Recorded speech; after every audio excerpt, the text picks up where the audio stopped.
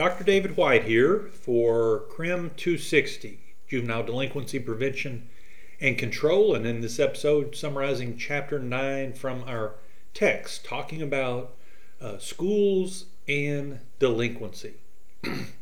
The kindergarten through high school experience is so essential to a child's proper development. The school plays a significant role, according to our text here, in shaping the values of children. And studies show that teenagers overall spend about 25% of their time in school. Today, more than 90% of school-aged children attend school, compared to only 7% in 1890, in the late 1800s. So imagine the social problems we would face as a society if we did not maintain so much social pressure to ensure that most members of the population had at least a basic high school education. Recall from our earlier chapter that individuals who don't complete high school earn on average incomes that are about 30% lower than those who complete high school.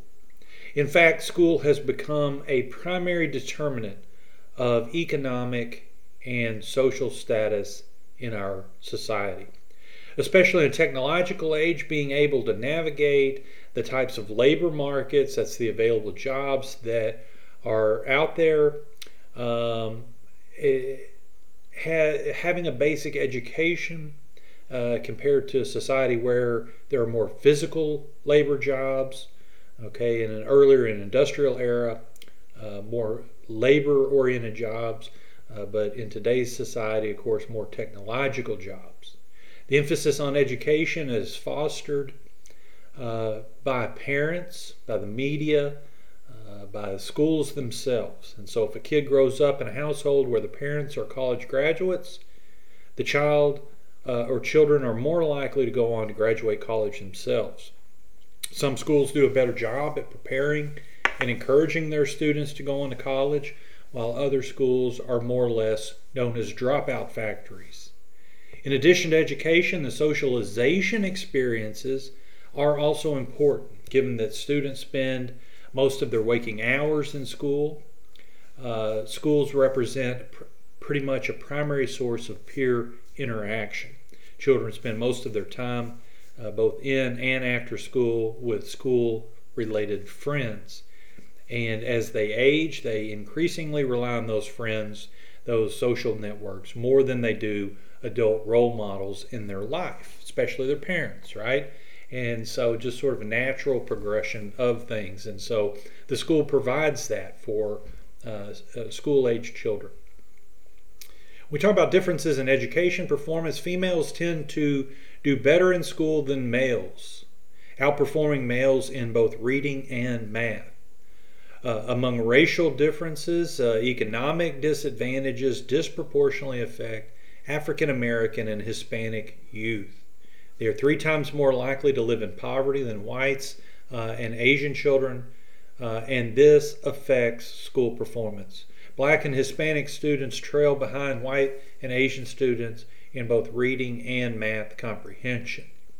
And so about 1/3, 33% of children whose mothers have less than a high school education suffer from educational deficiencies themselves, compared to only 8% of children who have mothers who have college degrees. When it comes to discipline, students with learning disabilities are much more likely to be disciplined, setting them out of what they call the school to prison pipeline. Minority students are also much more likely to be disciplined for school infractions than white students when committing comparable offenses. And so we have to think about that, and important issue to consider. This has been linked to other problems, including an increased likelihood of dropping out and of school failure. When we talk about dropping out, when students leave prior to completing a required program, that is a serious problem. Today, less than 20% actually drop out, which is an improvement over the previous decades. However, significant differences exist again among races, with Hispanic youth having the highest dropout rate at 28%. Again, the textbook refers to dropout factories as schools in which graduation rates are 40% or less. Many of these so-called dropout factories are in inner city neighborhoods beset by social disorganization and concentrated disadvantage. These areas have disproportionately high numbers of minority students, and so those aspects are interrelated. When students drop out, their lifetime earnings and income is about $630,000 less than those who go on to earn a high school diploma. And high school student dropouts tend to cost the economy about $240,000 over their lifetime in terms of lower tax contributions, higher reliance on government aid, and in some cases criminal offending. And so again, important facts and figures to think about from our text. Among incarcerated felons, only about 40% of incarcerated felons completed high school, whereas about 80% of the general population has completed high school. The school failure delinquency link, well, there are several potential pathways that connect school failure to delinquency. First, the belief that delinquency causes school failure. Disruptive youth who lack self-control, i.e. the general theory of crime, that's their suggestion, are aggressive and antisocial and therefore don't perform well. Second aspect here is there is a belief that school failure is the direct cause of delinquent behavior. That is, school failure comes first, then the delinquent behavior. Children who fail feel frustrated, they feel rejected, i.e. strain. So we talk about strain theory. They believe they'll never achieve success, so why try? i.e. labeling theory, self-labeling.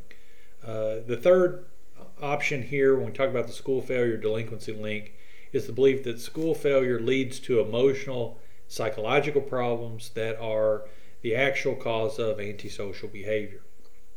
Finally, there is a belief that school failure and delinquent behavior share common causes. Both personal and or social problems manifest themselves in such a way that they both lead to school failure and delinquency. So just some different ways people look at that link between school failure and delinquency. We talk about the correlates of school failure, personal problems. Kids with personal problems bring them to school. These range from personal psychological issues and learning disorders to family problems. So psychological, biosocial, general theory of crime all support this consideration of personal problems. Social class. So lower class youth don't perform as well, and this may be in part due to reinforcement of middle class expectations in most schools. And so this is sometimes referred to as quote unquote the middle class measuring rod, whereby disadvantaged youth are poorly equipped to perform in an environment that's dominated by a middle class sense of value. And so this sort of corresponds with what we would call cultural deviance theory. The next option here, as far as things the book talks about, is tracking. So schools are more subtle about this than they have been in the past, but schools basically sort of decide at a very early point in a K through 12 experience what a student's career trajectory includes. And tracking or dividing students into groups according to their ability and their achievement level then reinforces teachers' perceptions of the student's trajectory and the viable career options that exist for them. And so some are steered towards high college tracks, whereas others are guided into vocational occupations, right? Vocational career tracks. So think about labeling, how labeling theory applies to this, and consider how the educational institution's formal labels shape career and life course. Undiagnosed, untreated, poorly managed, and even individual level biases of teachers can create processes of inclusion, like teachers' pets, or exclusion, okay? The bad kids, all right? Having a teacher tell you that your future probably involves being a garbage man or something like that, right? you're going to wind up dead or in prison. That sort of statement coming from a recognized authority figure like a teacher can be devastating. Alienation, so students who report they neither like school nor care about their teachers' opinions are more likely to exhibit delinquent behaviors. So this process of detachment from society's valued ends, sometimes referred to in the context of alienation. The gap between their education and the real world leads students to feel that the school experience is a waste of time. Okay, they're failing to connect. And so think about how this relates to and is consistent with social bond theory, which address the need to build positive relationships with pro-social others in order to develop strong bonds towards pro-social institutional arrangements. School itself, moving on here, just some of the facts from the text. School can be a dangerous place. Among students aged 12 to 18, there are about 1.4 million non-fatal victimizations at school each year. This includes nearly 500,000 thefts, 454,900, and nearly 1 million violent victimizations, 966,000 violent victimizations. These statistics have improved over the past 20 years, with all major categories of victimization being cut in half, and even more in some cases. Think about what COVID has done for this. And so while there's a lot of problems with COVID, it creates other issues and concerns, areas of concerns for juvenile victimization, juvenile offending. What does COVID and a lot of the students staying home have to do with the dangers they face at school? Bullying is another serious issue that's gotten more attention in recent years.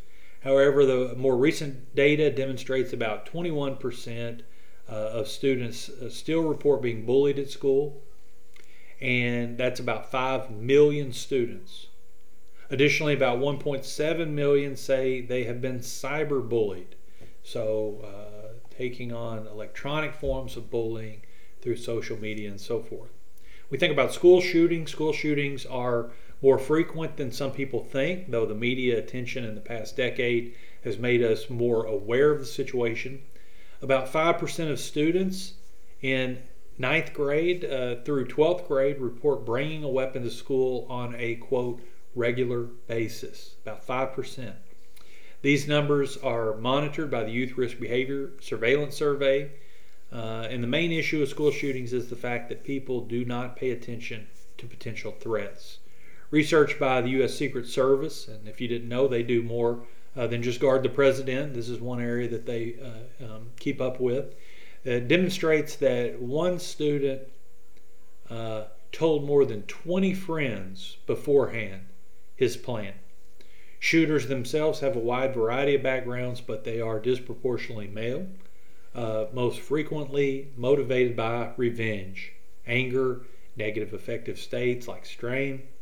In most cases, there is a specific target, and then the suspect turns from that specific target toward random victims. And so when assessing the causes of school violence and crime, we have to consider the individual level causes such as psychological problems, etc., but we also need to consider social factors at both the community level and at the school level, since the school environment is in many ways its own social microcosm. A school system's ability to get and keep students actively engaged not only in the educational experience but in extracurricular activities and the sense of community, a good climate within the school all help reduce drama. But many schools have taken other approaches. Zero tolerance policies, number of school resource officers radically increased in our country since the 1990s.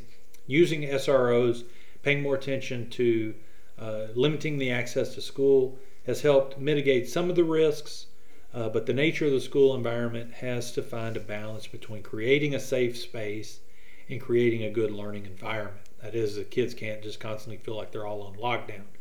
And so in areas of higher risk, some schools have additional measures, metal detectors, security cameras, requirements for clear backpacks, these sort of things.